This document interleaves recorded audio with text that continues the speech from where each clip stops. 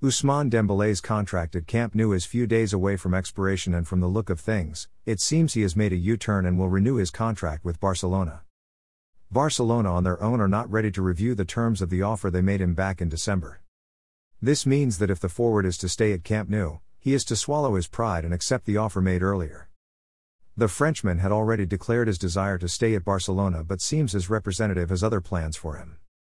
Barcelona had already gone for a suitable replacement for the forward, but will accept him with two arms, as they'll use the money allotted for his replacement for other thing.